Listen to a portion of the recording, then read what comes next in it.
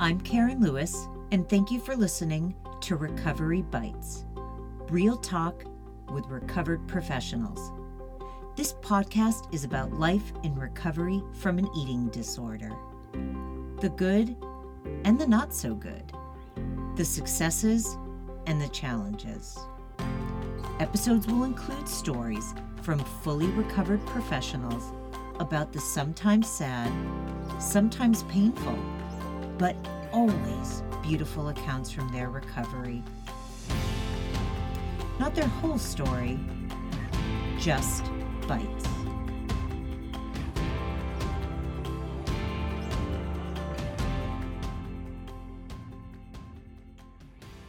All right, everyone. I am really excited about this podcast. So our next guest is Taryn Cagnina, who is a colleague and a friend of mine. And the reason why I emphasize that is you will often hear me say everything I thought I was going to get in the eating disorder, I didn't get until I was fully recovered, including genuine friendship. It is not something you can find when you're in an eating disorder, which involves things like lying, which I'm sorry to say, I'm not a liar, but man, did I lie in my eating disorder. If you're isolating, because by the way, my eating disorder behaviors were not conducive to social settings. And yes, I know it is COVID-19 and we are not in social gatherings right now, but this too shall pass, and I don't mean that lightheartedly. Relationships come when you're recovered, when you're present, when you're vulnerable, when you're silly, when you're sad, when you're quiet, when you're genuine. I could go on and on. None of that is allowed, and I'm going to use the word allowed, or at least none of it was allowed for me in my eating disorder. In fact, that's what my eating disorder was protecting me from. Vulnerability, silliness, quietness, sadness, all the things that make us human, which is what true friendship is about. So I'm really excited. You're going to hear how Taryn and I are friends. You're actually going to hear how I am actually friends with almost every guest that I have in this podcast. What a gift I have given to myself as a recovered person. All right, everyone, enjoy the show. Good afternoon, everyone, and welcome to another episode of Recovery Bites, real talk with recovered professionals. I'm your host, Karen Lewis, and I am thrilled to announce this week's guest, Taryn Cagnina. Taryn, welcome, and thank you for being here. Hi, Karen. Thanks so much for having me. So thrilled, so thrilled. Taryn, you and I have known each other for many, many years. We have worked together. You're an incredible colleague and a friend of mine, and I'm just so grateful to have you on the podcast. Thanks again. Oh, I'm so excited. Great. Taryn, before we get started, I would love for you to give just a little snippet or bite, shall we say, of who you are and what you do so our guests can learn a little bit about you. Yeah, so I am a licensed mental health counselor in the state of Massachusetts. I've been in the mental health field for about 10 years now. And I am also fully recovered from an eating disorder. So I started working specifically in eating disorder treatment about 5 years ago. And it really has just been so rewarding to have that approach, as I know you also have as well, where we're recovered and connecting to clients in a really special way that I think I was missing from my work previously. And so I really found a passion in eating disorder treatment. And now with I'm also certified in EMDR, and So I'm really focusing on treating trauma and eating disorders as there's such a high comorbidity. And I feel So, really strongly about helping them. yeah, so intertwined with so many of our clients. Mm-hmm. You know, it's interesting when you use the word rewarding. I was talking to my producer, Jen, before we got on, and I said, Jen, I always get a little tearful right before I start a podcast. We were trying to figure out what it was. And I said, hold on, let me go deep inside. And the reality is this is big work that we're doing, right? And because we're recovered, I think we know how big it is. And so, this podcast, as fun as it is for me to do it, I get to work with colleagues and friends and use my voice. It's also big. Recovery is hard, eating disorders are hard. So that's just what came to my mind when you said how rewarding it is. It's so important. Oh, absolutely. And I think the one of the reasons why is because you and I both know what it was like to be in a place where we felt hopeless and we felt like, oh my gosh, how am I going to get rid of these behaviors? Because we felt so powerless to fight them. And now being on the other side of things, I'm able to kind of hold that hope as you are, as for our clients. And so while I can't say I didn't always believe in full recovery, I think it's something that I learned in retrospect.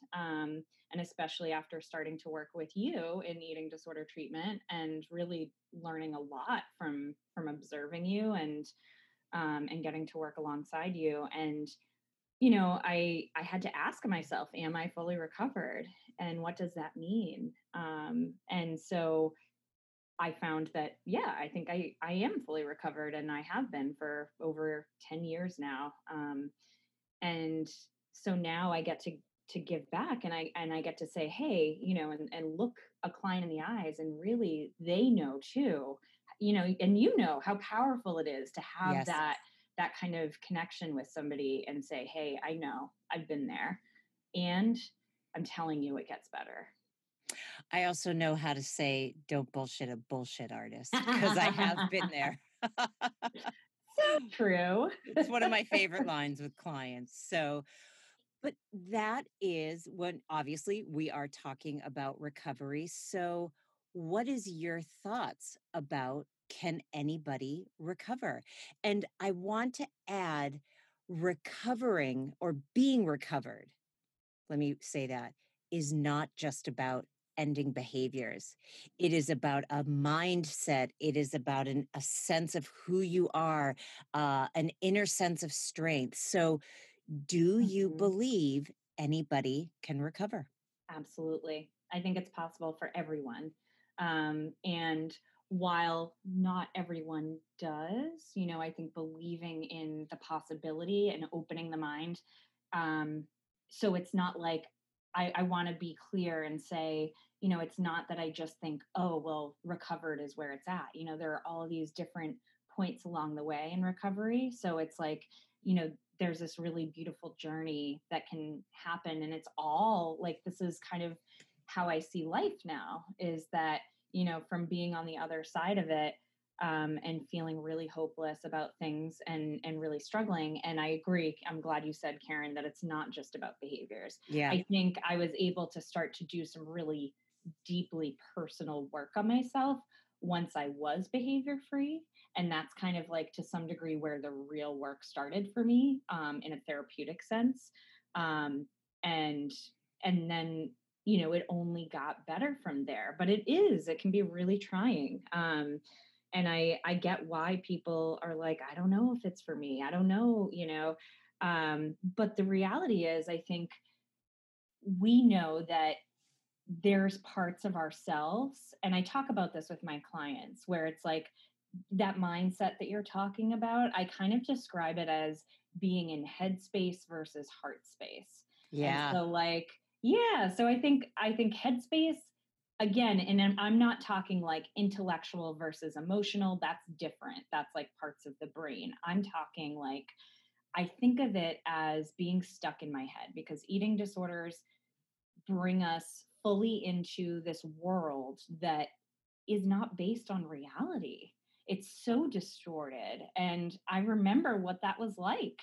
And and to feel like I looked around at everything as food, weight, appearance, da da da. Today, I don't even think about that. Like my focus has flipped so much. And how I did that and how you did that and how we all did that is by getting in touch with our heart space, with who we are underneath it all. We call it the soul self, Right. but that is how I cope with things. So I found, because hey, eating disorders are really hard to get rid of because they're great coping skills. And they're super dangerous. Yes. So, Yes. and I think that I actually want to just jump into the body aspect of that, because I think there's this idea that something, that comes up a lot for clients is when they talk about my sick body versus my recovered body, and kind of compartmentalizing these different bodies, Right. which is so interesting to me because I never felt like I compartmentalized in that way. I was certainly disconnected from my body. Like my head kind of felt like it was a balloon a little bit, and like didn't really know how I felt about anything, or there was just like this kind of disconnect. And forging that connection through finding what was really important to me, living in my values, and realizing the eating disorder didn't match up with that.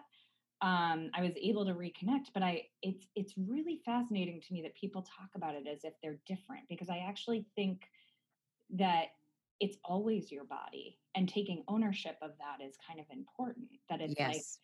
there's no, because in that way you kind of remove yourself a little bit from it.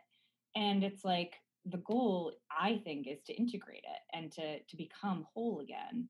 And so that's what I think about when people talk about the body aspect of it. And then you and I think agree on the fact that body image is kind of like the last piece of the puzzle to fall into place. So kind of focusing away from that initially while you're working on the behaviors, and kind of again getting in touch with those things that really drive you, because Yeah.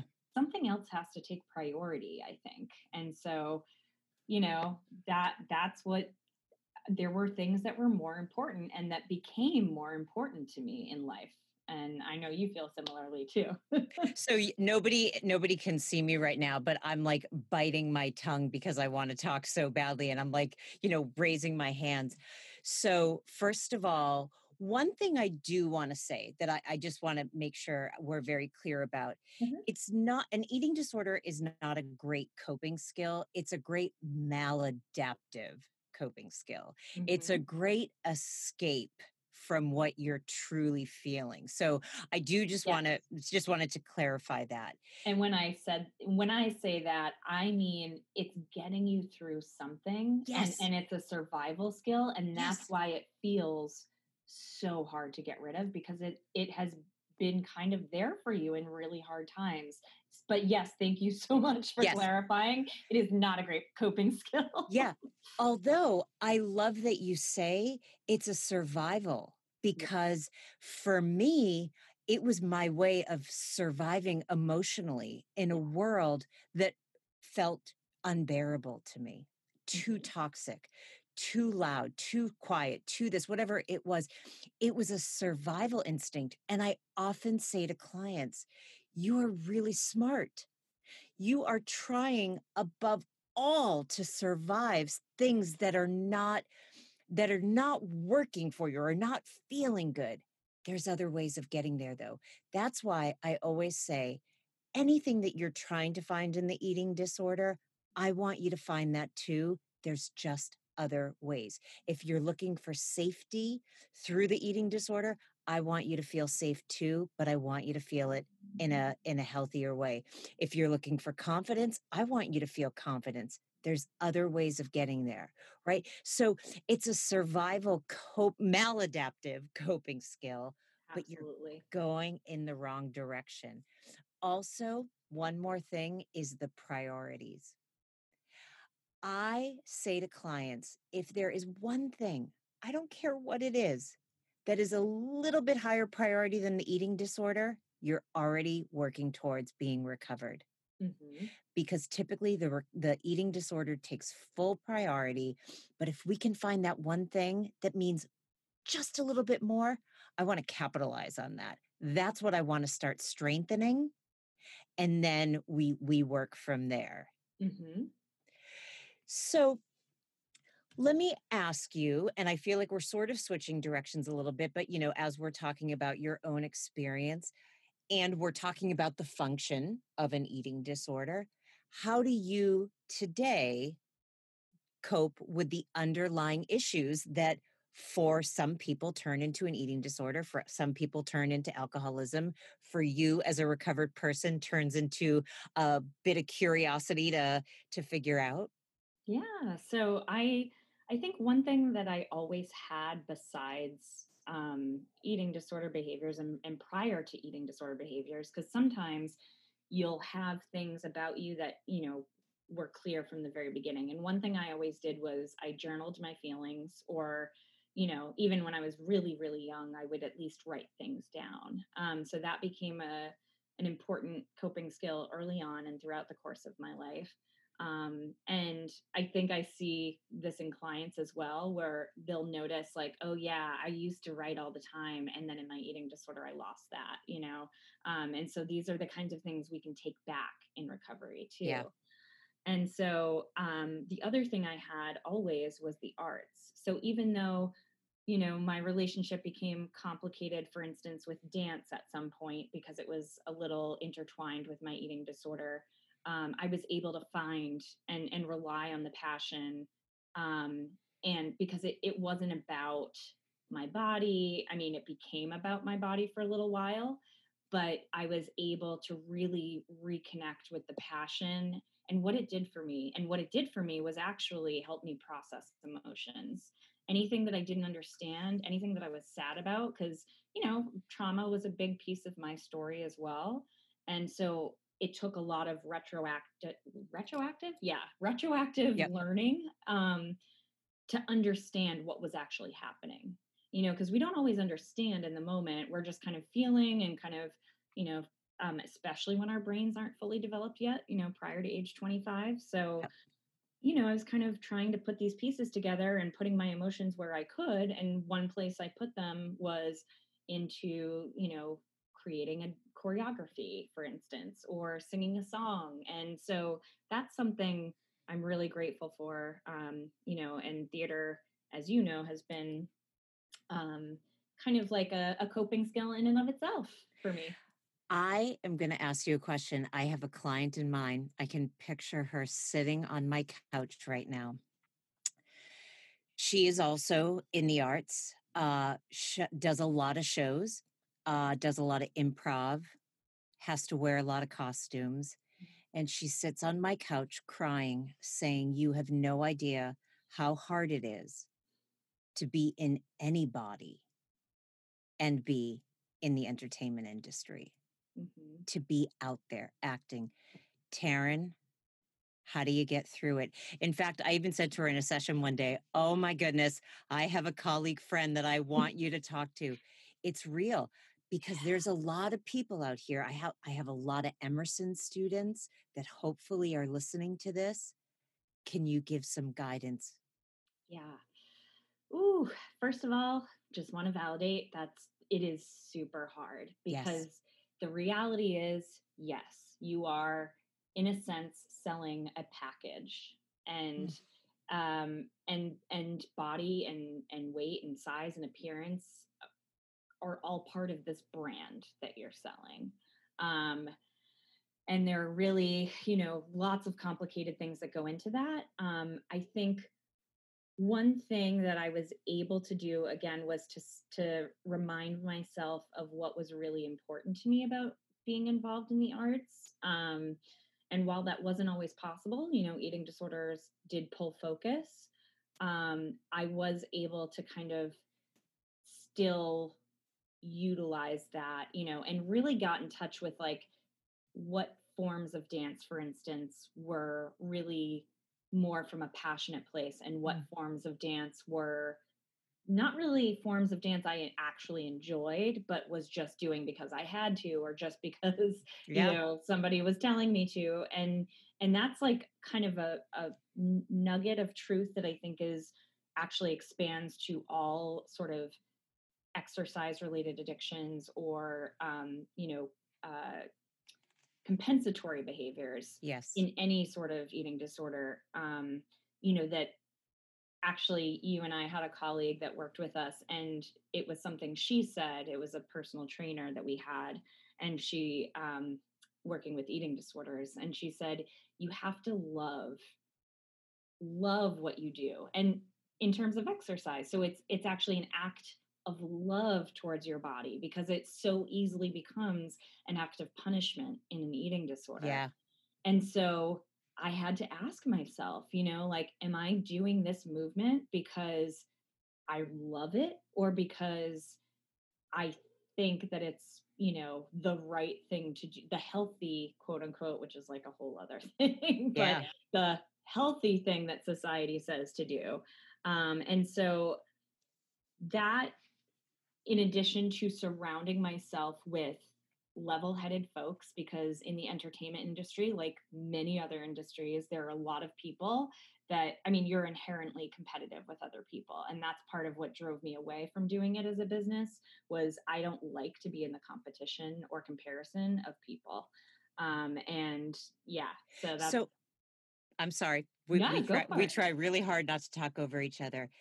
This is one of the things that I talk about with clients. This is why the work is so hard to do. What happens if you love something, but it comes at the cost of an eating disorder? I say to them, if clients say, but I love doing this, and I say, I get it, but at what cost? Is it at the cost of your physical and emotional well-being?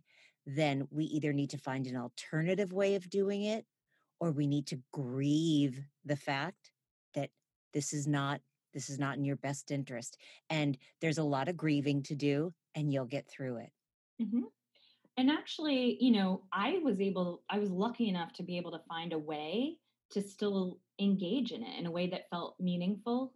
It was just that, for me personally, being, relying on the arts for my primary source of income was not helpful to my anxiety.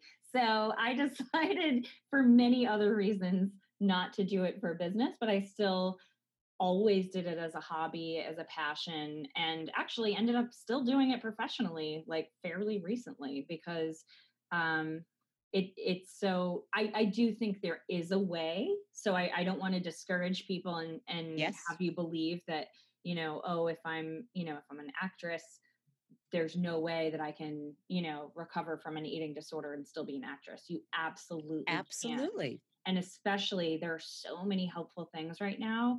Social media has posed a lot of challenges, but it also can be super helpful if you follow the right accounts. There's plenty of body positive and mental health focused accounts, including my own TLC. I'm sorry.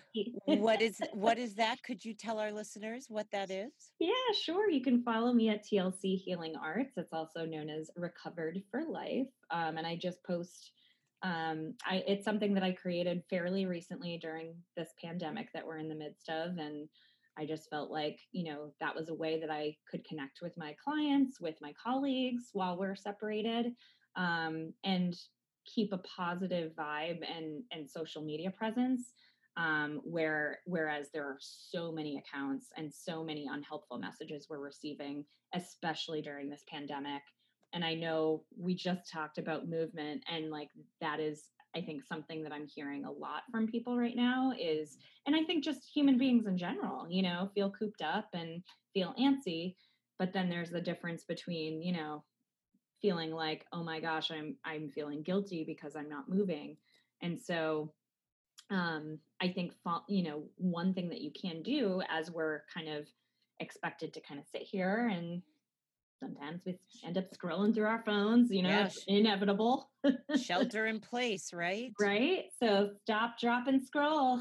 That's my new motto. So, unfollow those accounts. I'm challenging my clients to do this as well. Like, stop, drop, unfollow, and then keep scrolling. And for every negative, body focused, like diet culture esque account that you unfollow, start following an account that's actually positive and Yeah. health at every size or intuitive eating focused or something like that. So yeah, those are some things you can do right now while it's admittedly a little bit more difficult, I think, Yeah. for all of us.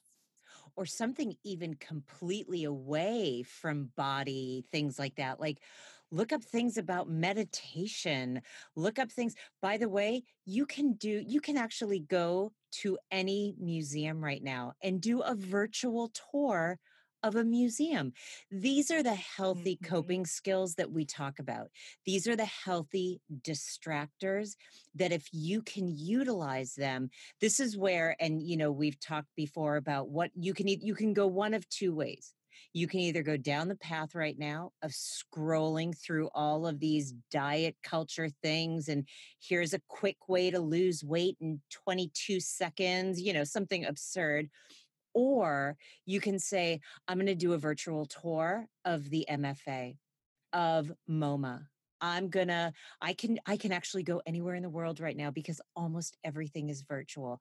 I don't have to subscribe to this. So agree with that. Thank you for mentioning, because my account is actually not, I don't post pictures of myself at all.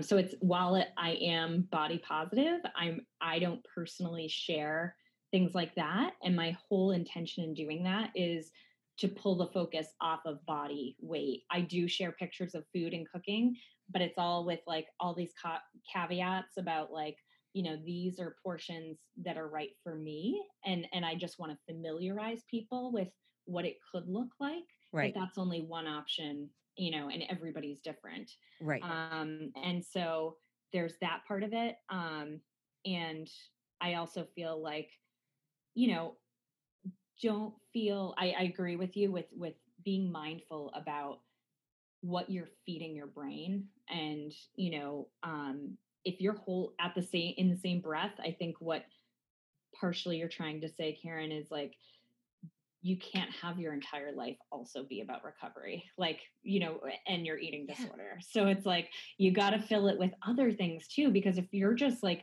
100% focused on, it's the same thing. The eating disorder is already focused 100% on food, weight, body, appearance. So if you're doing that even in a recovery focused way, you're still not like, you're still missing out on these pieces, like we were talking, priorities, that I think could be uncovered. Yes. Yes. And it's interesting because some of this is not even unique to eating disorders. Correct. I I do virtual cocktail parties with my friends a few times a week, and we're all like, "So what's new?" Love Dead it. silence. Nothing's new. Nothing's new with any of us. We're home. We're quarantined because of COVID-19. Find something. Something. Now we're talking, oh, did you do this virtual tour? Did you do that virtual tour? It is work sometimes to do the work. I guess that's not the right way of putting it, but there's something else that I wanted to comment on, and you and I have spoken about this. I love that you don't put any pictures of your body or anybody else's body, because a body does not determine whether or not someone has an eating disorder. And how many times I've had clients, I run support groups, I give talks, and people come up to me after I give some of my talks with tears in their eyes. And they say, because I don't look the stereotype of what an eating disorder is, I don't get treated. I don't get the treatment I deserve. I don't get the support I deserve. Mhm. Nobody takes it seriously. And Taryn, it breaks my heart. This is one of the functions of this podcast, getting all this information out. So that's why photographs of a body means nothing. Mhm. I Nothing. so agree with you. And it's so important that that is also just continuously said, because there's so much, that is where the stigma is still really intense around who can have an eating disorder and Yes. what type of body looks like. There's actually an account I follow that's like, you don't look like you're sick, Oh, and it's all like memes about, and that it helps, because it's like, that's right. There is, eating disorders do not discriminate. And some of the most underserved people are people of color or transgender folks. yep. And, and it's, luckily, I think treatment centers are expanding and being more inclusive, but it's also really, really hard. There are a lot of resources out there, and I'd encourage you all, who are listening, to look at them. But recovery is also, non-discriminatory. Everybody can recover. So Everybody can recover. And unfortunately, nobody is immune. And the reason why I say that is because nobody is immune to human suffering. It is something that regardless, are, we all have to face at some points in our life, for some more than others. And depending on certain personality traits or certain traumas that you've experienced or messages that you've gotten in the world, they can turn into an eating disorder, right? yes, we're all impacted by traumatic things, trauma. We're all collectively experiencing a Yes. traumatic event as we speak. Yes. So nobody is kind of untouched in that way.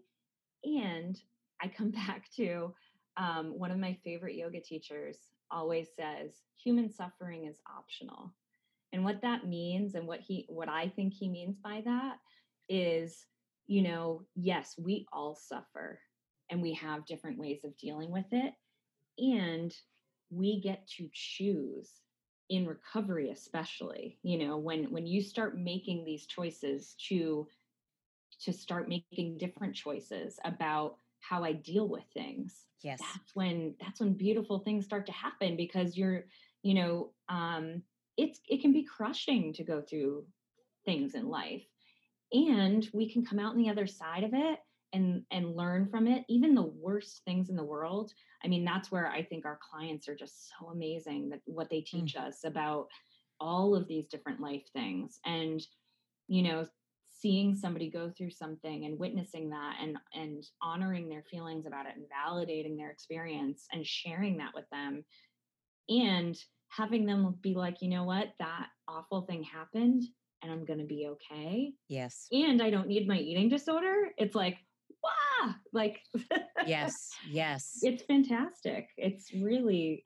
important work, and I'm just so grateful that I get to be a part of it all. I know, right? I feel like we're very blessed. I feel very honored to sit with clients and, have them share with me and have them listen to me and sometimes have them fight with me and, all of it. It's all rolled up in one. And the thing about nobody being immune to suffering, this is also what I say to my clients all the time.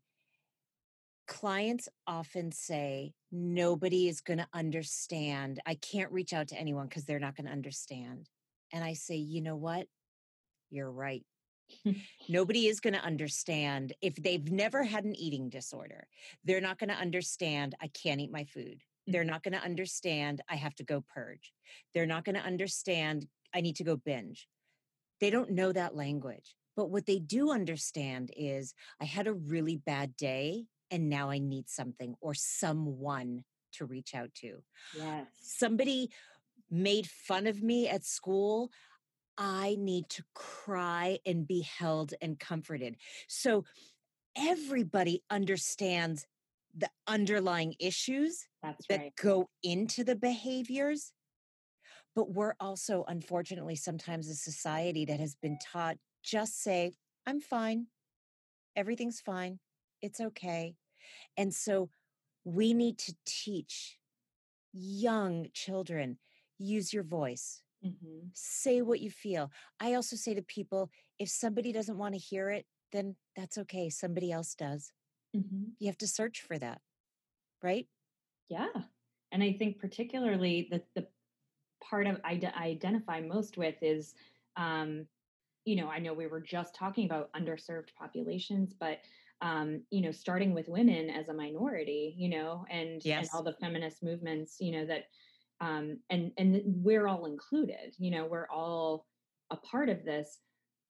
And a big aspect of that voice is being told as a minority, that you're too much, or that Yes. your voice needs to be silenced, or it is actively trying to be silenced.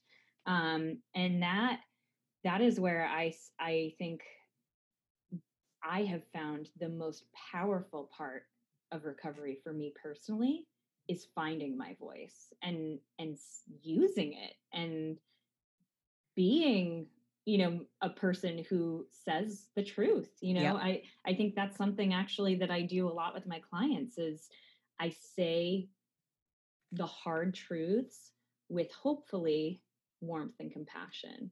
Well, as you know, as you and I, who both worked for Carolyn Costin, that famous saying, truth without judgment. Yes.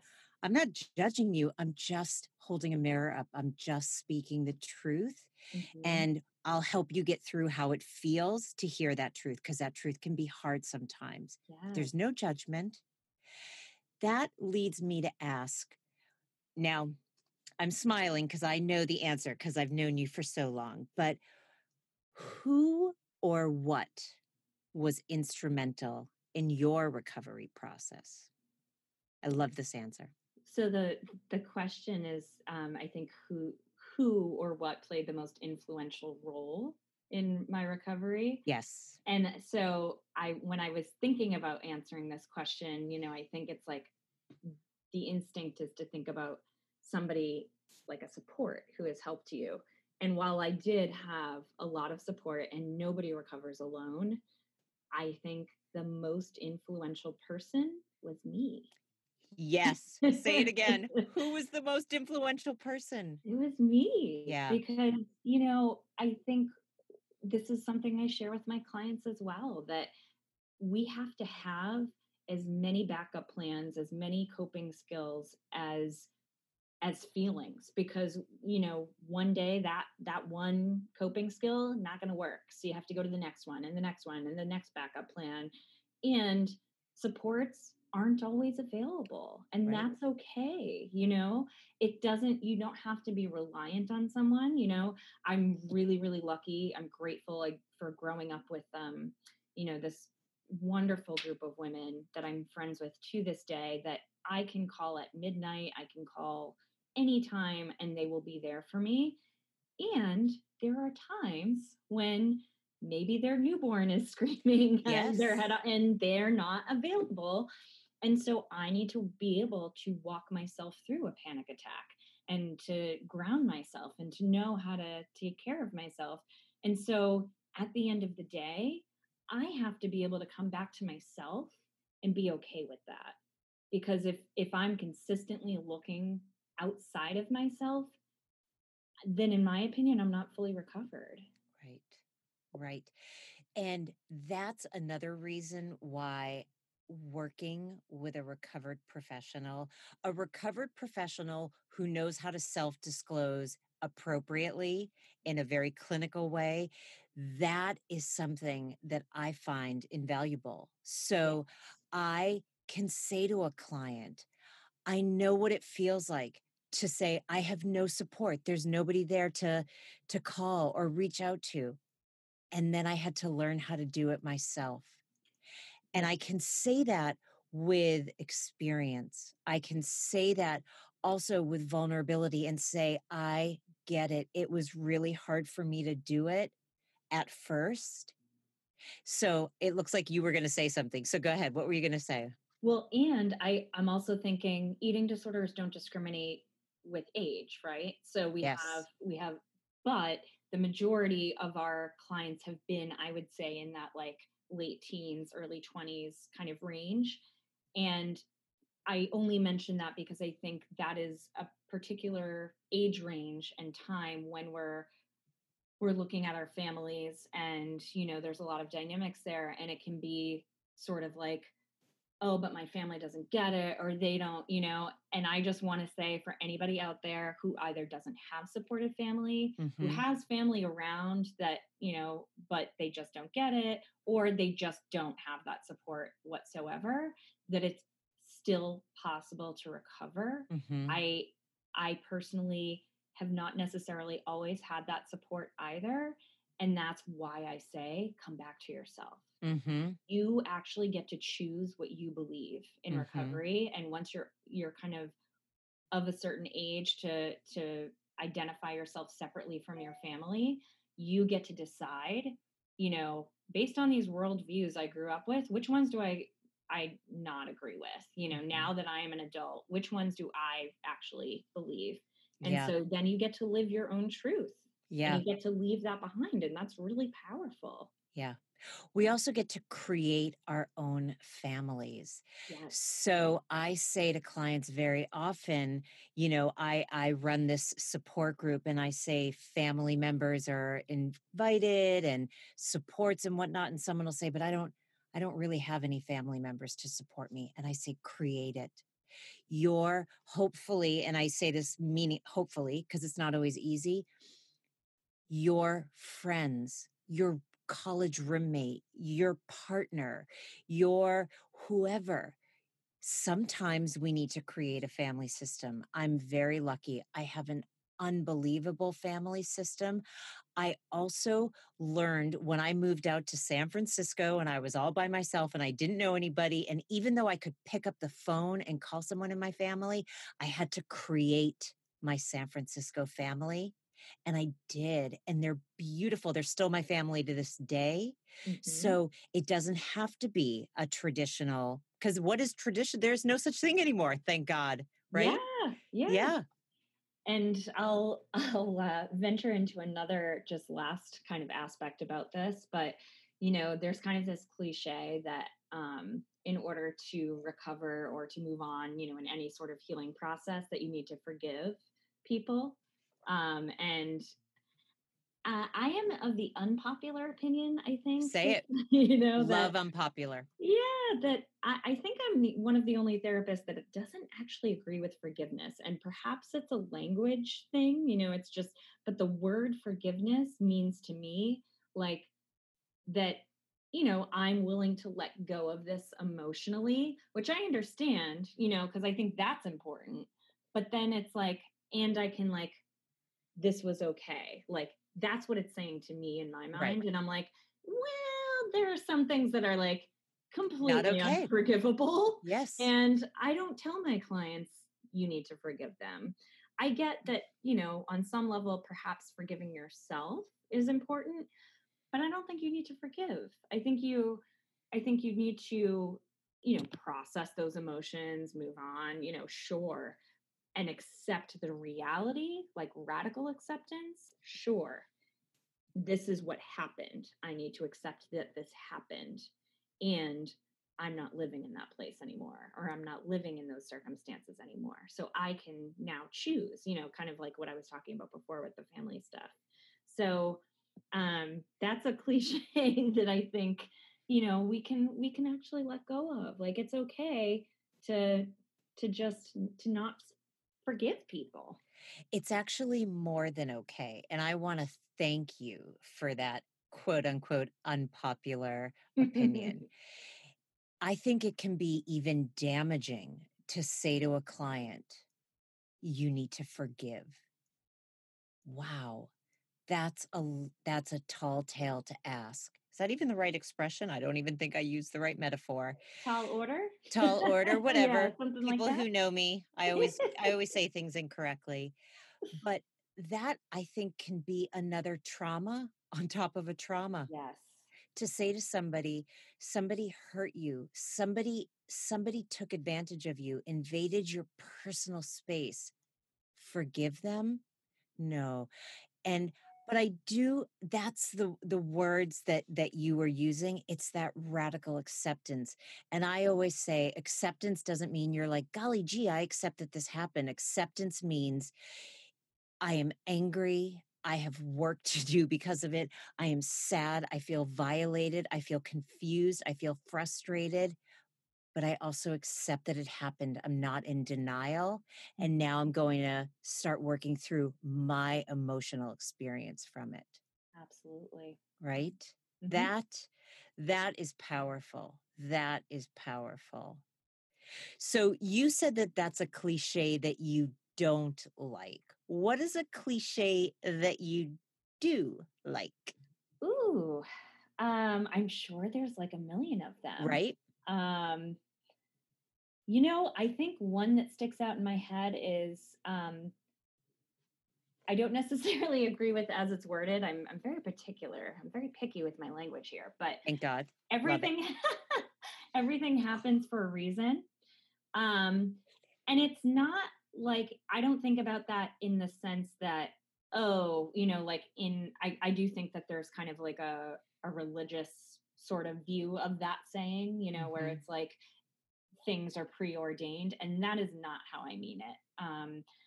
I mean, sort of in this same vein of radical acceptance, like I accept that this happened.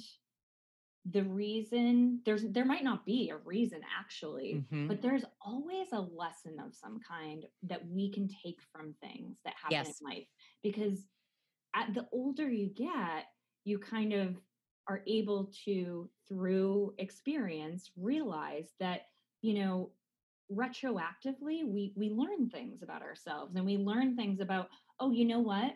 But if that terrible thing hadn't happened, I wouldn't have been put into this particular set of circumstances that then led to this amazing thing. Like, honestly, Karen, I'm sitting here talking about this, and then I'm thinking, oh my God, I'm describing like how I ended up moving out to California and then coming back and working with you as my boss. And now here we are years later, and like we're friends, and you're kind of like my mentor. And here I am on your podcast. And Right? it's like, what? It's again, this is when you're talking about language is so important because, and this is where I was talking about people can add trauma on top of other trauma. Now, I want to say that when people say things happen for a reason, my experience is that they're saying it because they don't know what else to say. They're so uncomfortable and they're pulling and they're trying to find something. I was in a very, very serious accident 25 years ago when I was out in San Francisco. And everybody was saying to me, like, well, it happened. I don't want to say everybody. Let me take a step back.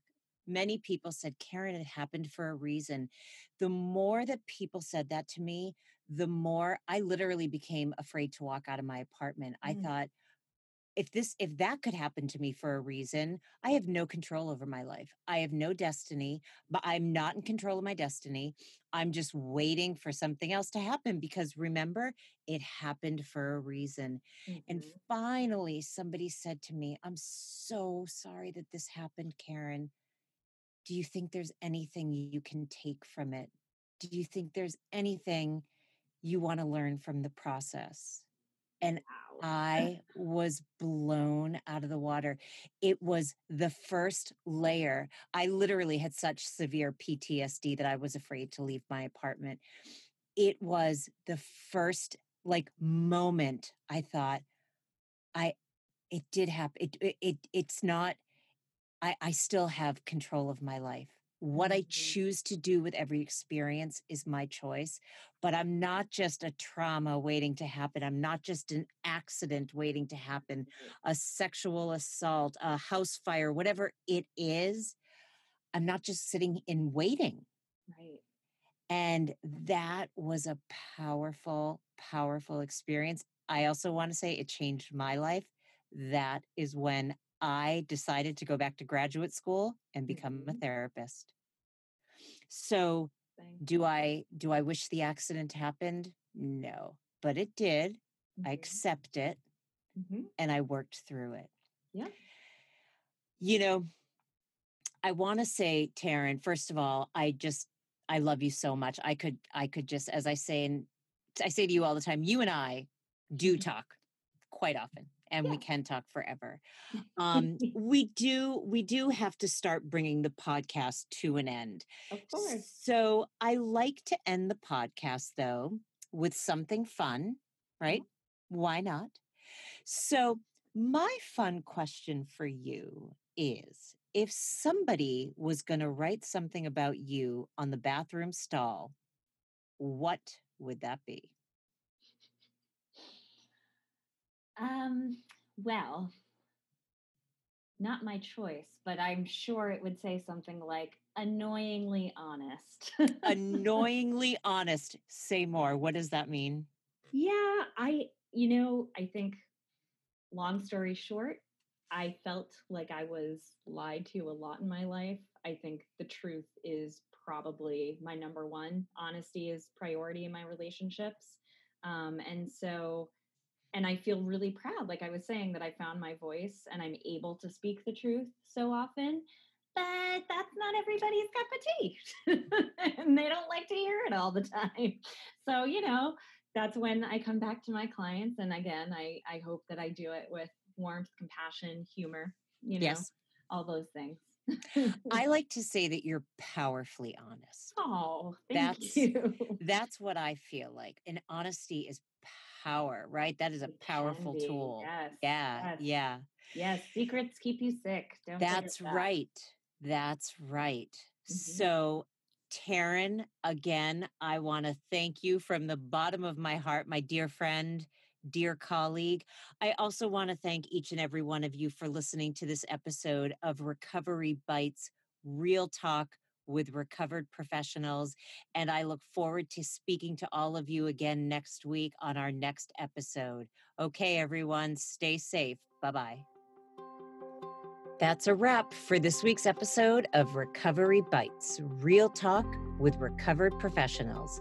And I thank each and every one of you for tuning in with me. You can view more from today's episode, including guest information and excerpts, by visiting www.karenlewisedc.com/podcast. You can subscribe to future shows by searching Recovery Bites on Apple Podcasts, Spotify, and YouTube. All right, everybody, be well, and thanks for listening to my Bite for the week.